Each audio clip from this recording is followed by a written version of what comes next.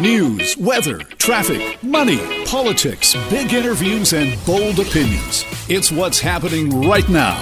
This is Mornings with Simi. Well, you can complain about where we are here in BC in terms of our COVID-19 regulations, but it's nothing compared to what's going on in other provinces. Take a look at Quebec.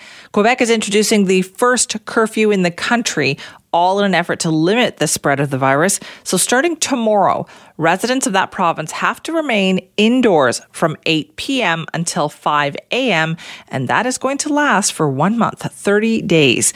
The Quebec National Assembly reporter for Global News is Raquel Fletcher, who joins us now to talk more about this. Raquel, thank you for being here. Hi, guys. Good morning. Now, how is this going over, Raquel? How are people taking this?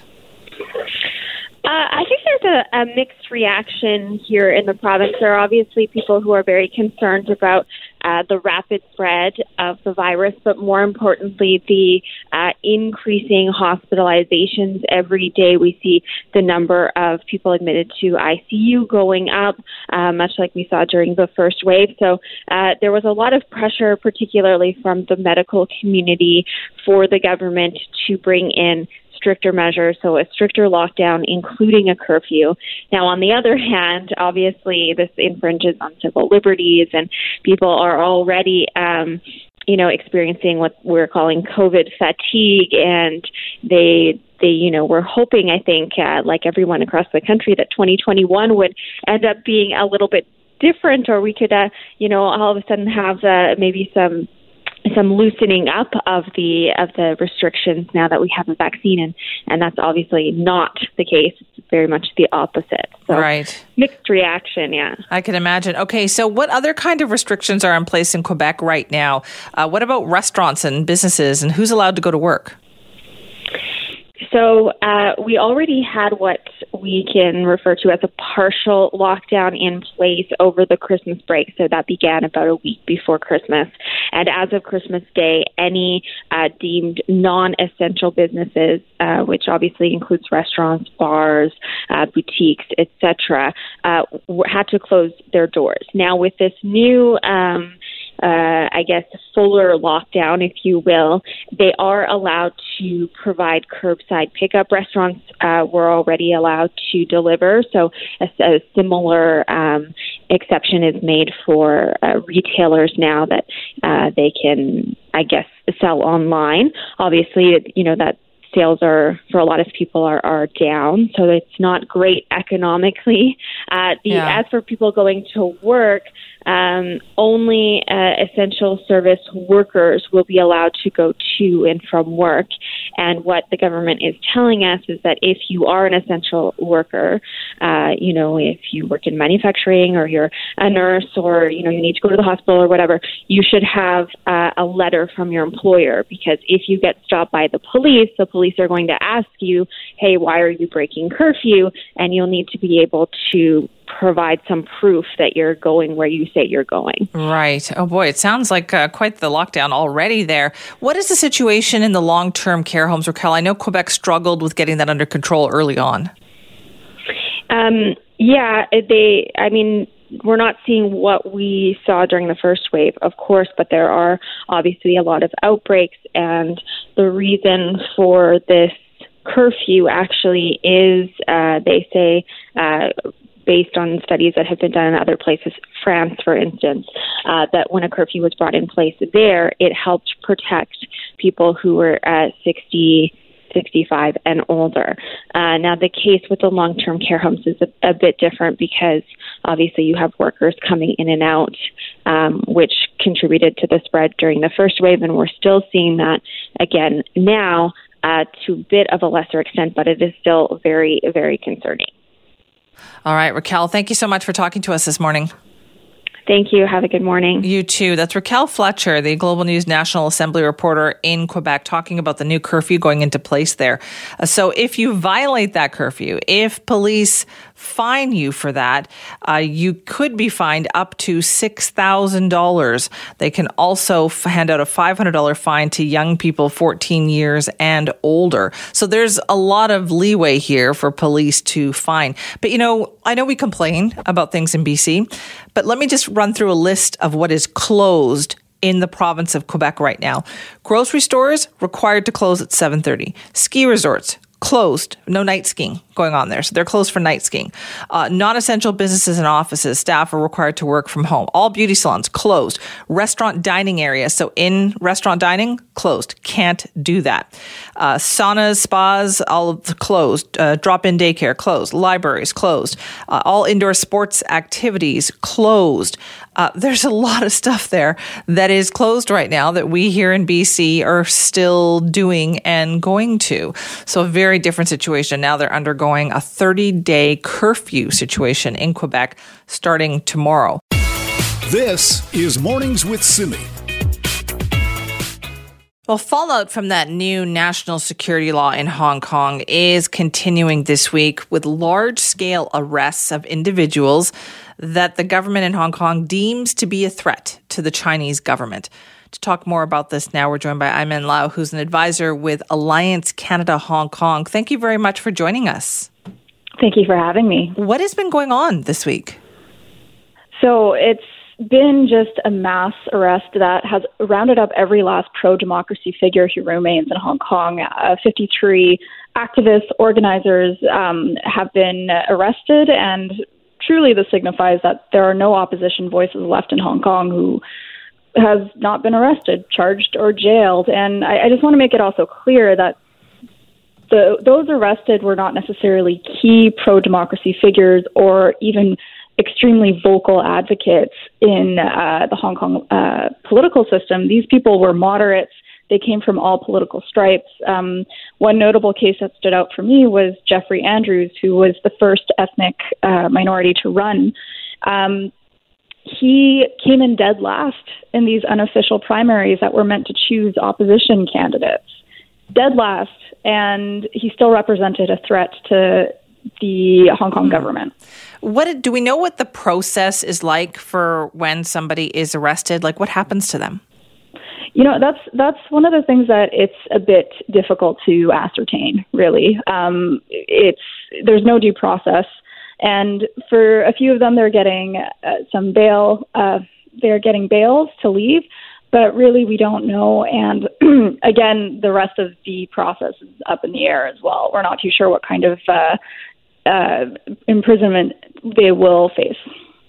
That's some scary stuff there, though. Like, this has been happening for months now. Does it seem to you that it's now without impunity? They're not worried about how this looks to the rest of the world? Yeah, I think that one of the things that this signifies is that the Chinese regime and the Hong Kong government are certainly emboldened to do whatever they want. It's a sign of another continuing crackdown, and again demonstrates that Beijing's intention to eradicate any form of democratic participation. I think the international community has been particularly weak in addressing this, and of course they have taken the inaction as a signal to continue on. Is it also a time when other countries have a lot on their plate too, right? And perhaps they're counting on that. Absolutely. I do think it is. It was intentional that they had chosen that day to conduct a crackdown, because certainly we have been distracted, and rightfully so, with what's been happening to the south of us. Okay, so what happens next then? I mean, is this the best that we can do, is kind of raise awareness about this? Is there anything that can be done for the people who are arrested? Again, we've been advocating from the start. Sanctions, a harder, stronger, more principled approach to China. And I think the pandemic has really unmasked that the Chinese regime is not our friend, and we need to start acting accordingly so. Really, honestly, another statement is meaningless. There's been no consequences for these violations, and there needs to be some. This cannot, I think one of the big pressing concerns as we move forward is that, are we legitimizing a regime, an authoritarian regime, to be frank, to continue to do what they do? Do you think anything will change once, COVID-19 numbers improve, perhaps in North America and Europe? I hope so. I hope we start to recalibrate, specifically around our China policy and whatnot. But again, it feels like a very long way off until that's going to be happening. And what has this done then to the democracy movement in Hong Kong? Is it, I guess the goal is to make people fearful. Is it working? Well, as of right now, it's one thing I will say is I think democracy was always a sham in Hong Kong, and now there's just a public face to it. It certainly has increased and ramped up the chill that's been felt within Hong Kong, and people are afraid because now it's demonstrated that this does not just target a small minority of Hong Kong citizens as the Hong Kong government has repeatedly asserted. It does target anyone and everyone who even has an ounce of opposition in their body, frankly. Right. You just said that you felt that it was always a sham. What do you mean? Well, democracy in Hong Kong, not to get into too much of the specifics, but there was always a pro-Beijing bent within the political system, and it was designed, frankly, that way since we returned back to China. And these led up to a number of protests over the years because there was seen as legislations that were going to be passed through that were favorable to the Chinese regime. And it's because the system and this came up in the 2019 protests was that the system is rigged to be favorable to the Chinese regime. There's mechanisms to do so. And people in Hong Kong never felt like their voices were truly heard, and they demanded for true universal suffrage. We got half measures of it. So when people hear stories like this, and it's frustrating, right? Because you think, well, what can we do? How could we help? Again, there are some actionable things that we can do. For example, sanctions. A lot of people have been yelling about Magnitsky sanctions from the beginning. We also need to start to look into the ways that we allow economic coercion to happen, because we can't. Frankly, I don't think that's a good thing. And as well as learning ways to demonstrate that we can curb this behavior. Again, it's a lot more complex than just here's a policy saying that it's going to, like, A plus B equals C. We're going to need to think of innovative and new creative ways, but that requires, the thing that's been the most frustrating is that there seems to be a lack of willingness to be consistent from this government. And I will commend the government for suspending the extradition treaty and suspending military exports, and then introducing those immigration measures that were a good start. But again, that we can't be going on this roller coaster of, it seems like we're going to take a stronger approach to China, and then all of a sudden we don't hear anything for months. Right. And we get statements after statements. We certainly need to have a hard look at ourselves. Ayman, thank you so much for your time this morning. Thank you. Appreciate that. Ayman Lau, who's advisor with Alliance Canada Hong Kong, talking about what's been going on in Hong Kong, especially this week, where there's more fallout from that national security law that was brought into place. They've had large-scale arrests of individuals that the Chinese government deems a threat. And so things are changing there rapidly. But, look at the rest of the world. They're so busy right now that there's even more of this going on in China that essentially governments are either unable at this point or unwilling to respond to. This is Mornings with Simi. We have just been through an intense election and emotions are high, but now tempers must be cooled and calm restored. Who was that person? Well, apparently it was U.S. President Donald Trump, with a significant change in tone, that coming late yesterday in a video that was released from the White House. But all of that violence that we saw happen on Wednesday now has American lawmakers debating whether they should try once again to remove Donald Trump from office right away, even though there's now less than 2 weeks to go before the inauguration of the new administration, the Biden administration. Breaking it all down for us this morning is CBS political analyst Leonard Steinhorn. Leonard, thank you for being with us. Happy to be here. Thanks. Now, where are things at politically at this point? Is there still that appetite? Like, I know there was a lot of anger on Wednesday, a lot of reaction to this, but what's going on now? Well, look, there's a deep concern among Democrats in particular, but even some Republicans, that the president crossed the line, did something wholly inappropriate, unpresidential, basically urging his followers to storm the Capitol, sort of giving them nourishment and fuel to do this. And many Democrats and even a couple Republicans believe that this is impeachable. Now, with 12 days to go, is that realistic? You can get something through the House fairly quickly, and all it takes is a majority vote. Then you would have to go to the Senate for a trial. Is that realistic? Probably not. They'll probably try to wait it out. The Republicans will not go along with this.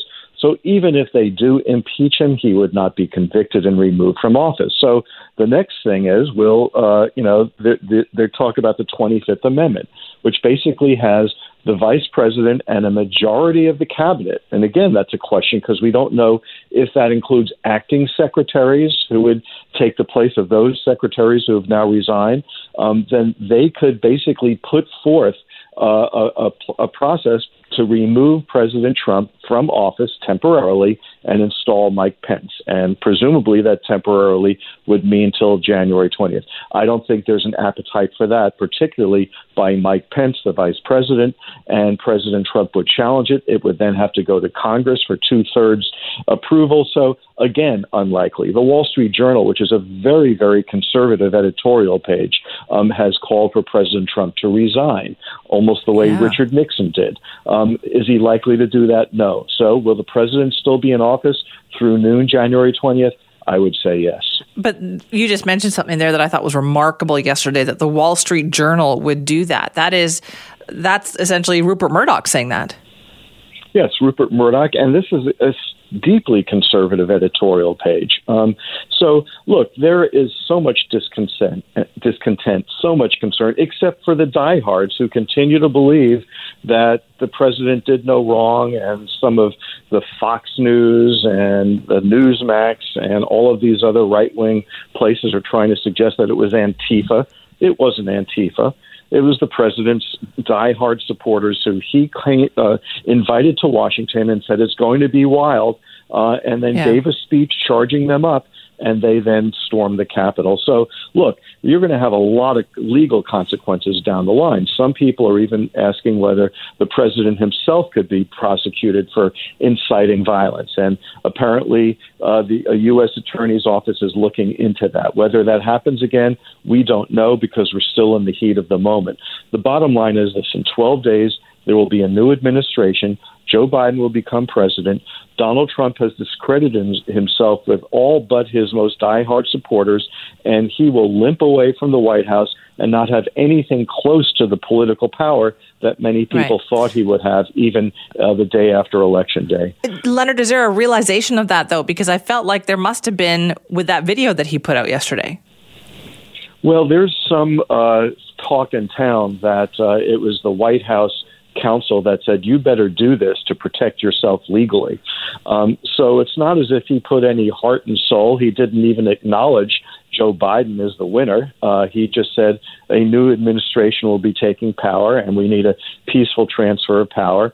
I think, whether it was because he feared legal consequences or he was forced to accept the reality by aides pushing him, which he really didn't want to do, he had to put this forth to try and calm the waters and get through this moment. But the bottom line is this: there's no great recognition psychologically or emotionally on his part that he lost this election, and his, diehard supporters are going to stick with him and believe that he was truly elected, that Joe Biden was elected fraudulently. You have large numbers of Republicans in every poll saying that this election was corrupt, that Joe Biden didn't really win, that he stole the election.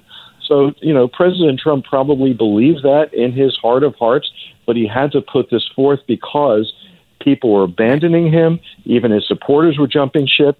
Secretaries in the cabinet were resigning, and he had to do something to stanch the bleeding. All right. Leonard, thank you so much for your time this morning. Hey.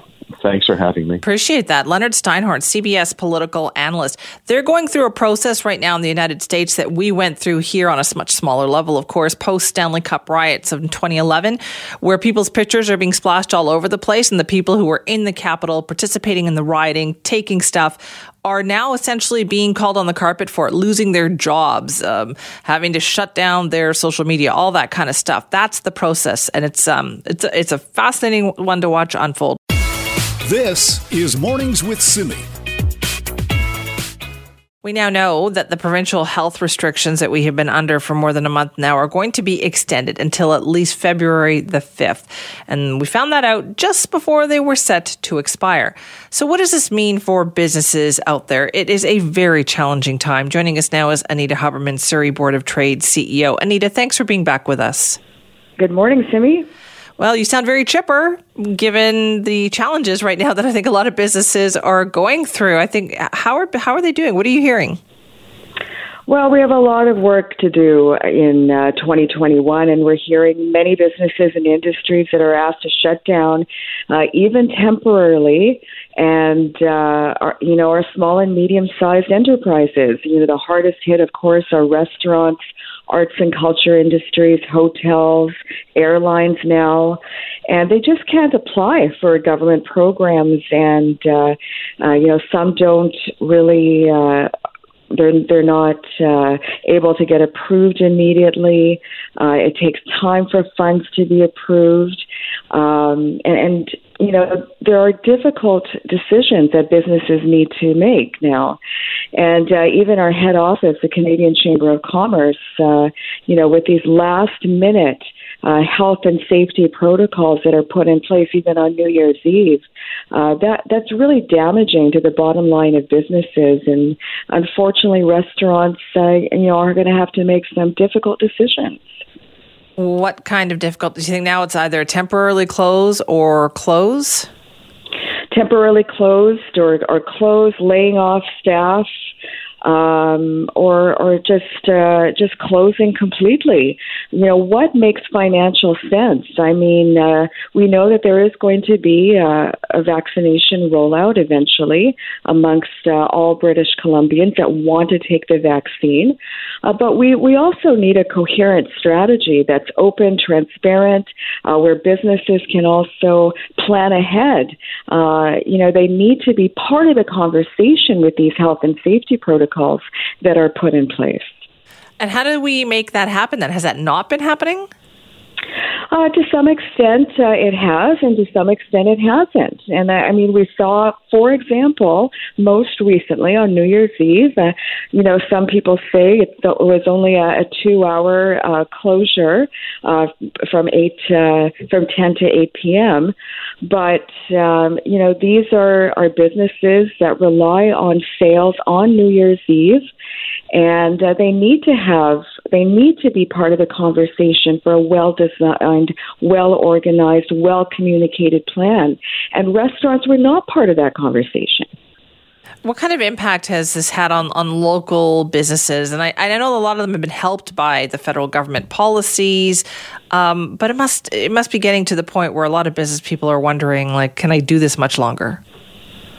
Well, in Surrey, for example, we've been able to recover, many jobs. In our November labor market intelligence report, we indicated that we have a 12,000 deficit of jobs, from when the pandemic started in March. So some businesses are faring even better than before the pandemic, but some are not. And, the whole stress of making these decisions on an ongoing basis is not, not conducive for long-term sustainability for a business. What advice do you have? What message do you want to give then the provincial government?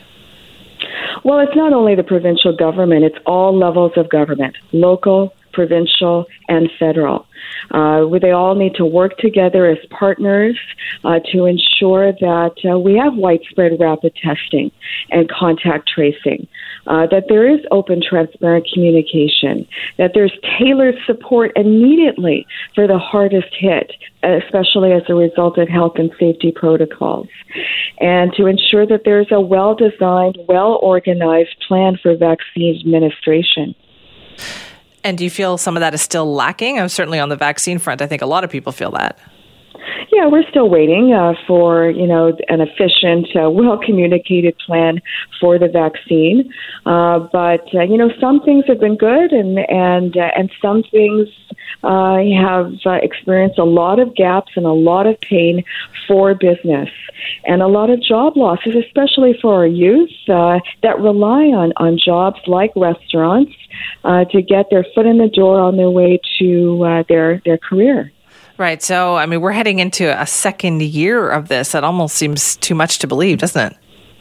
Well, what I'm hearing also is perhaps the pandemic won't officially be declared over until 2022.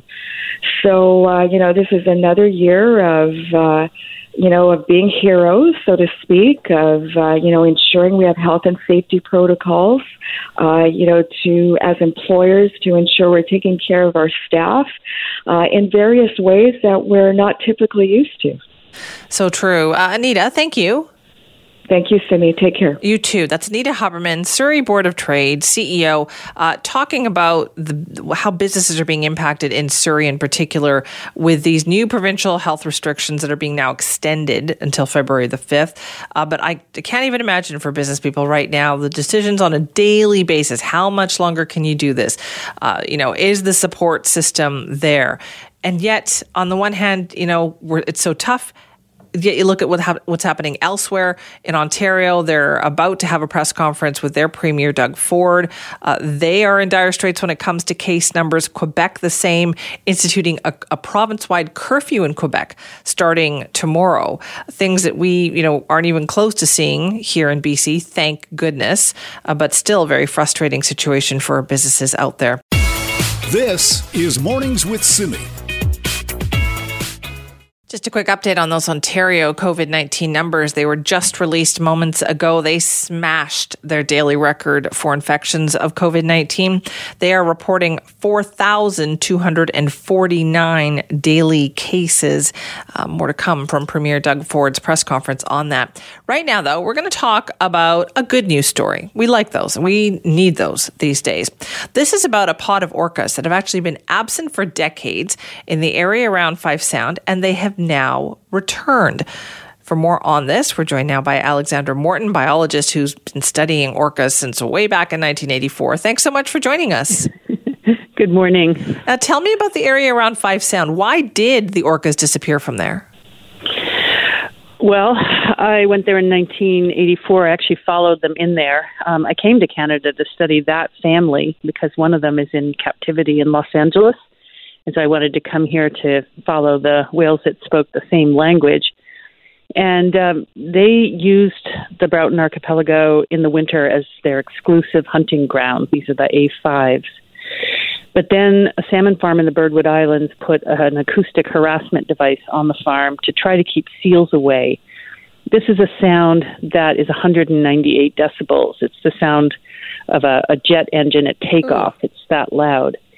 And for whales who have very delicate hearing and actually see with sound, it turns out that they just could not risk their hearing. It would be like us walking into a room with needles coming towards our eyes. They just could not come back. And so, of course, I didn't know that they were leaving, that I was seeing them for the last time in 1995. But I had an underwater microphone into my house and listened 24/7. And weeks and months and then years went by when I didn't see or hear them. And there's quite a whale network in this area. So, because we can identify all the whales, lots of information comes in about where they are on the North Coast and down in the Strait of Georgia and all over. And then there's Orca Lab in Johnstone Straits with a hydrophone. So we knew the whales were still alive, but they just were not going in. And so last year, that salmon farm in the Birdwood Islands was removed by the First Nations under agreement with the province and the federal government, and the whales came back. Quickly? Yes. It's stunning, the perception that they have. Whales are very deliberate animals. They do not move around randomly. They're also very cautious. And so, they entered Fife Sound, which was their traditional, migration route. Right. I mean, they did it the way they always did it. They came in the winter. They came alone, which they always did. In the winter, the orca break down into the smallest units of their families, which is basically mom and the kids. And they were still in the area yesterday. So apparently they're finding something to eat, which is thrilling to me.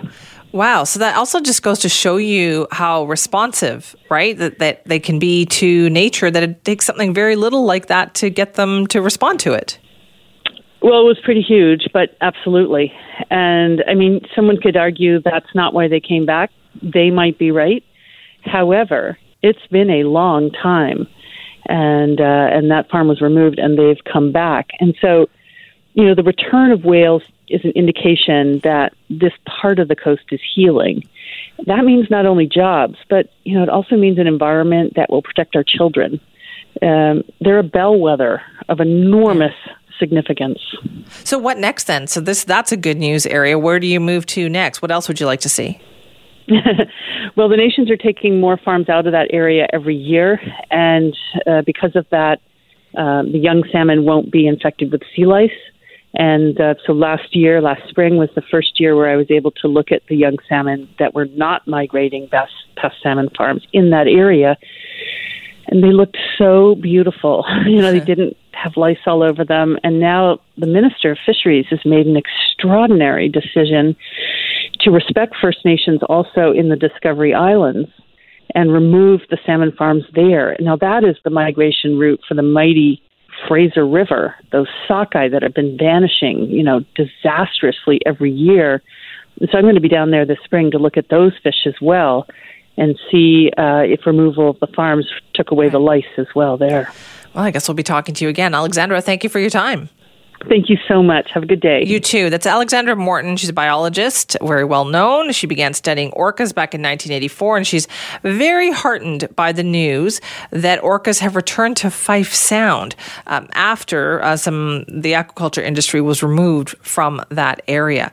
So yeah, given the developments, and we've talked about them too, the Discovery Island area that Alexandra was just talking about, we'll be following along with that. This is Mornings with Simi.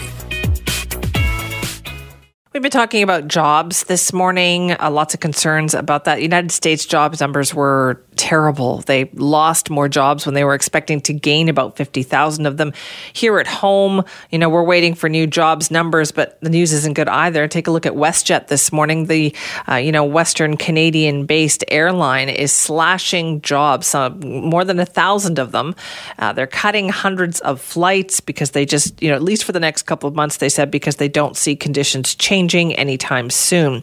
So a lot of people out there might be rethinking their careers.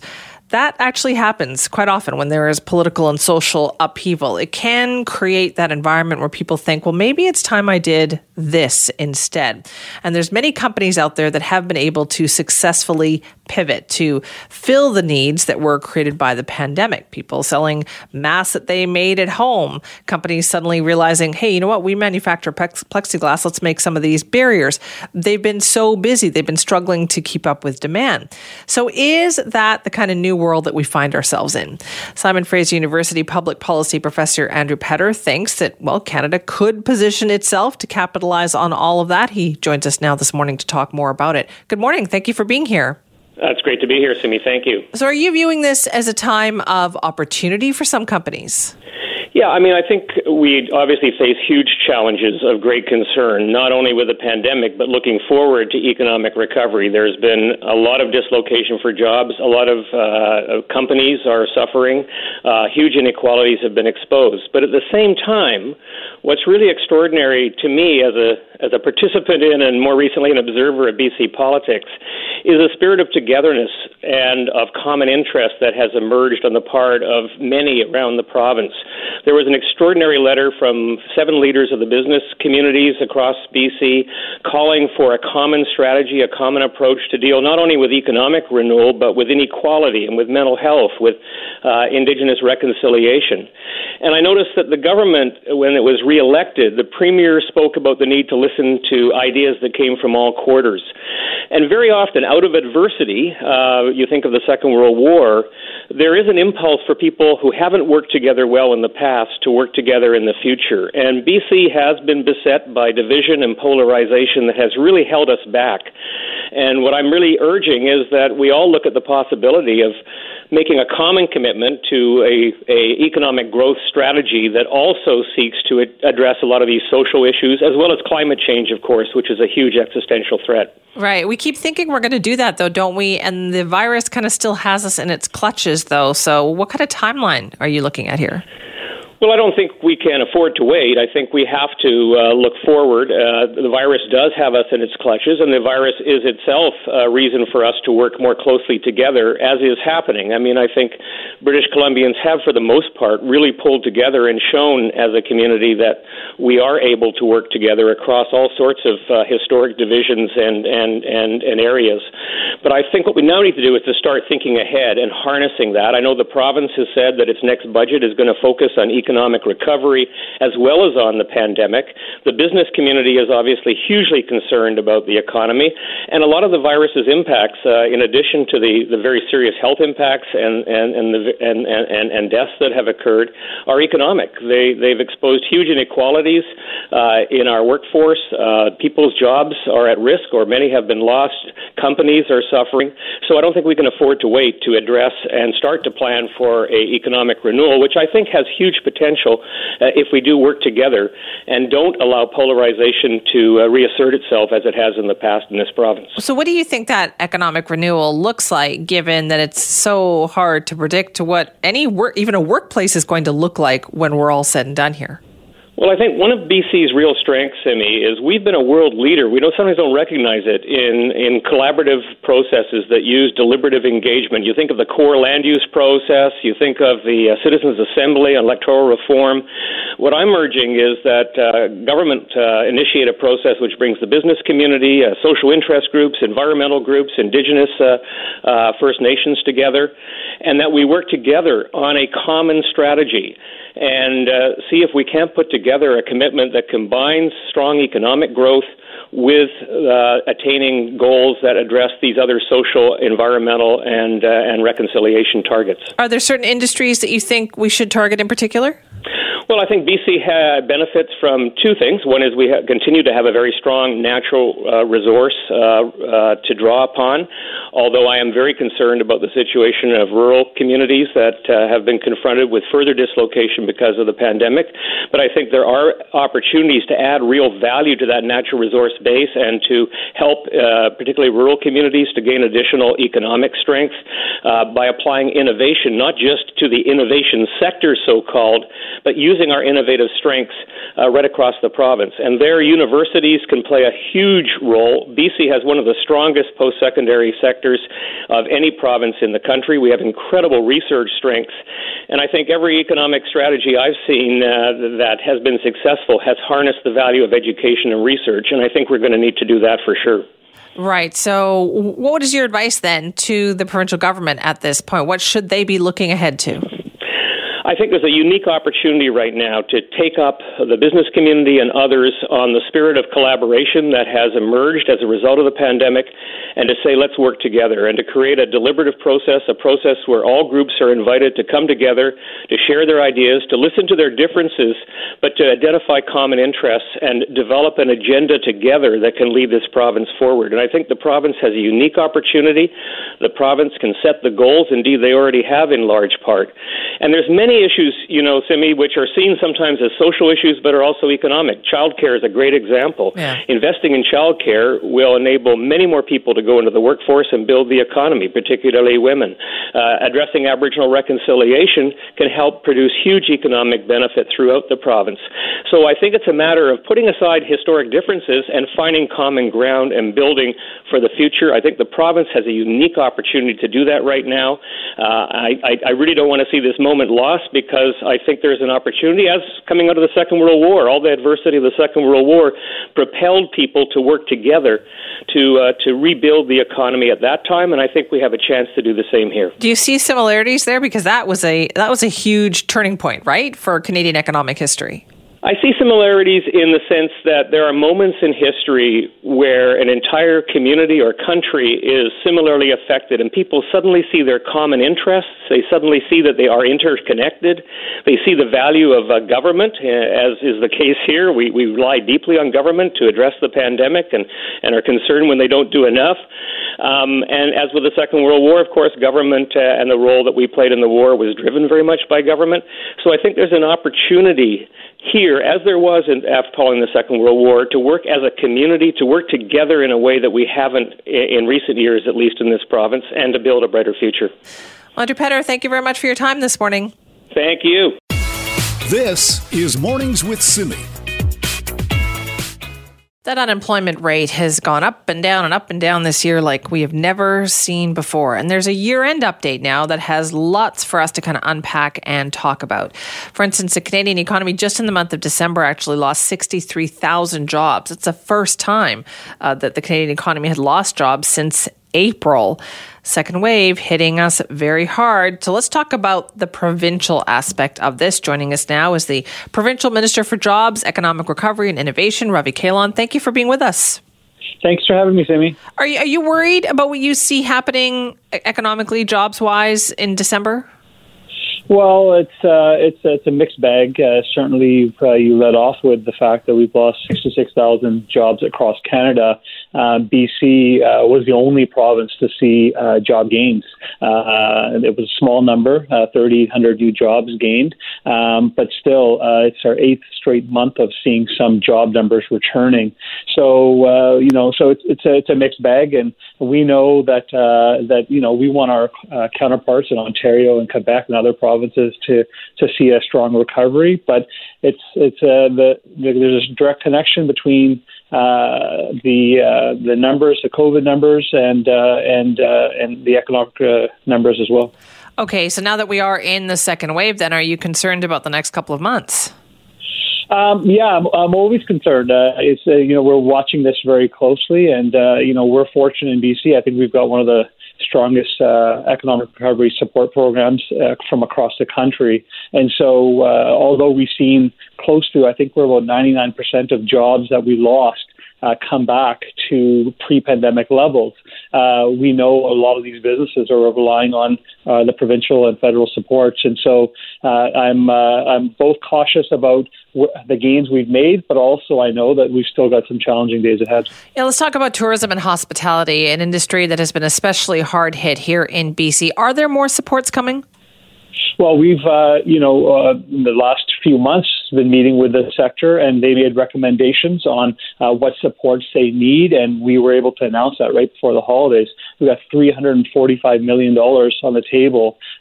This is not loans. This is direct grants to support businesses that are available right now for both tourism operators as well as restaurants and retail operators as well. And so we've continued to provide supports all the way through, and we've been really collaborative with different sectors on what they need.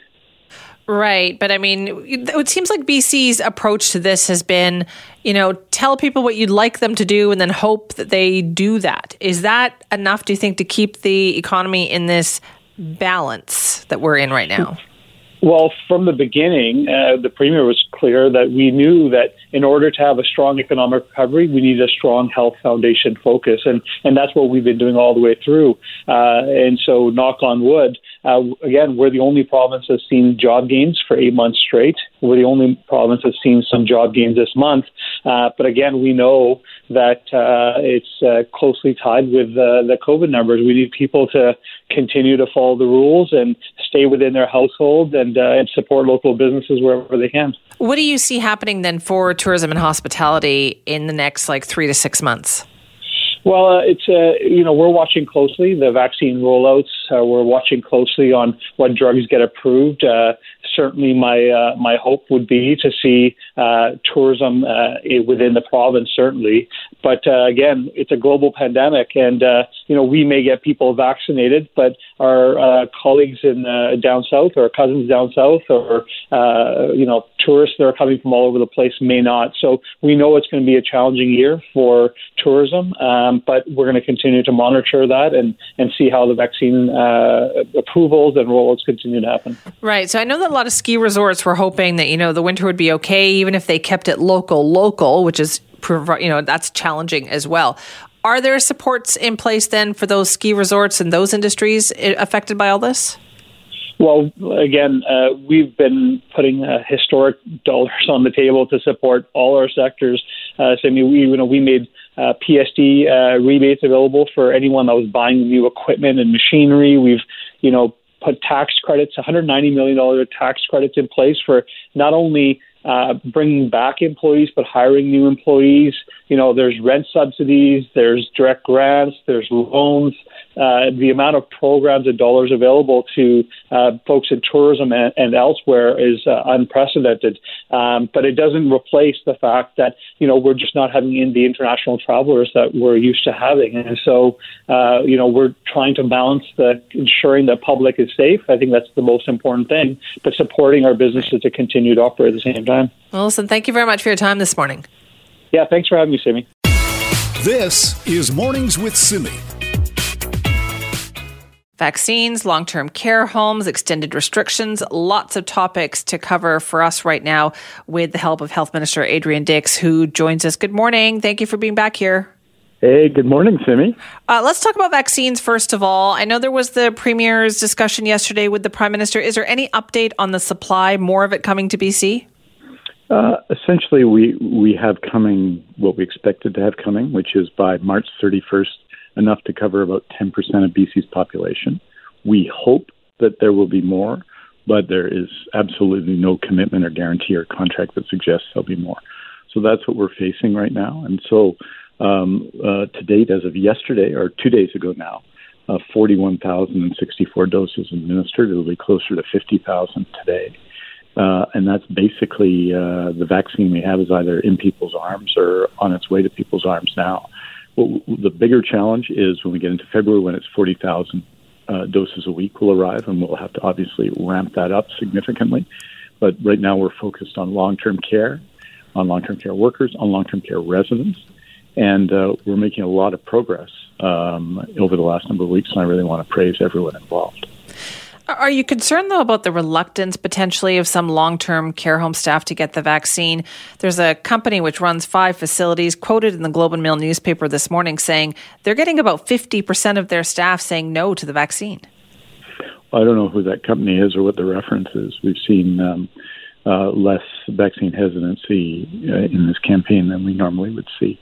I think people are pretty committed, and people who work in long-term care don't need to be told about how serious COVID-19 is. They know it, and they live it every day. And so there is always going to be some vaccine hesitancy in a society. We see this in all the vaccines. Last year, in 2019, I should say, we had a discussion of measles immunization. There's some people, very small percentage of people in that discussion who were vaccine hesitant or opposed, right? But in general, people are wanting to take the vaccine. I think that's good news, obviously, for ensuring that especially long-term care is safe, but lots of other people are safe as well. Right. Let's talk a little bit about Little Mountain, the long-term care home where there have been so many problems there. One of the things that really alarmed me was hearing that what Dr. Bonnie Henry said yesterday is that some of the staff had come to work sick, thinking they were going to work through it. Doesn't that alarm you when you hear that message still isn't getting through? Well, I think the message is through, but I think what's happened is that the situation in November and December is way more serious, right? In Metro Vancouver and in parts of the interior now, we have significant community transmission. I just want people to understand this. I know it's the detail of it, but on Vancouver Island, where we have really the same care home sector that we have here, right? On Vancouver Island, we've had no deaths in long-term care on the whole Vancouver Island in the whole pandemic. And that's because there's relatively little community transmission. Care workers live in community. And so this can be a problem. People ask, well, how can it get into a care home? And usually unwittingly, sometimes people don't think they have COVID-19 and work. that it gets in, and that's why you need measures at the door, and you need to work with people, and you need to inform, and you need to have excellent PPE practices. But we have had, in the last month, as you know, very significant community transmission of COVID-19, hundreds of cases a day. And you can't isolate long-term care from that. You can try, and we have strict limits on visits, which are their own problem. But when you have this level of transmission, it's going to affect long-term care. That's why we've done the single-site order and added the staff. At Little Mountain, I would say this, that 60 Vancouver Coastal Health staff people have gone in to help there, right? 60 of them. They volunteered everything from vice presidents of Vancouver Coastal Health to Carrie's work for Vancouver Health Scope have gone into that facility in this difficult time. And it's enormously challenging at Little Mountain, but also at German Canadian, at Capilano Care Home, at Felburn, at New Vista, which has had outbreaks in the past, at Three Links and others in Vancouver. So what we're seeing now, which we didn't see in August and September, every outbreak is bigger because the vaccine is transmitting and people in long-term care are incredibly vulnerable to respiratory illness, and this is a vicious respiratory illness. How worried are you about the next little while? I mean, given the uptick and the message that we heard from you and Dr. Bonnie Henry yesterday, how concerned are you about the post-Christmas bump? I was worried in August, and I'm worried now. I mean, this is an important period because we're going to be able to immunize some of our population, 10% of it in the next 3 months, and that will be very positive, but it's not anything like herd immunity, right? That's what we're facing right now. So I'm worried right now because we will see the impact of the measures we took over Christmas in case counts in the next week or so. And so, and this is a critical time when we'll, I hope, very soon have fully immunized long-term care homes, residents long-term care, staff long-term care. We'll have gone through all the care homes. We're close to having done that in Vancouver Coastal Health now. So this is a critical period, and we really need to dig in. That's why Dr. Henry extended the orders to February 5th. It's why when we're having people in our homes, it has to be only the people who live in those homes right now. So we can't have social gatherings, even dinner parties. We've seen the impact that can have, that we have to continue to have the restrictions on community events and strict working protocols in workplaces. People have to dig in now. It's such an important month. And yes, I'm very concerned, obviously, about what happened over Christmas. And but I'm also concerned about what's happening now. What we control, what's in our hands now, we need to go with. And overwhelmingly, British Columbians are following those orders. And that's why we get so mad when we see stories of people who aren't. Well, that's exactly right. That is why we get so mad. What do you think about the curfew situation in Quebec? I mean, that's unlike anything we've seen in Canada. Yeah, it should be said that other parts of the world and other parts of Canada are doing significantly worse than we are. And I don't say that to diminish anything that's happening here. It is such a serious situation. I can't underline that enough in BC. But in Quebec, they're facing transmission and have had many, many times the death rate that we've had both in long-term care and in society, right? So they're taking very, very significant measures to deal with that. And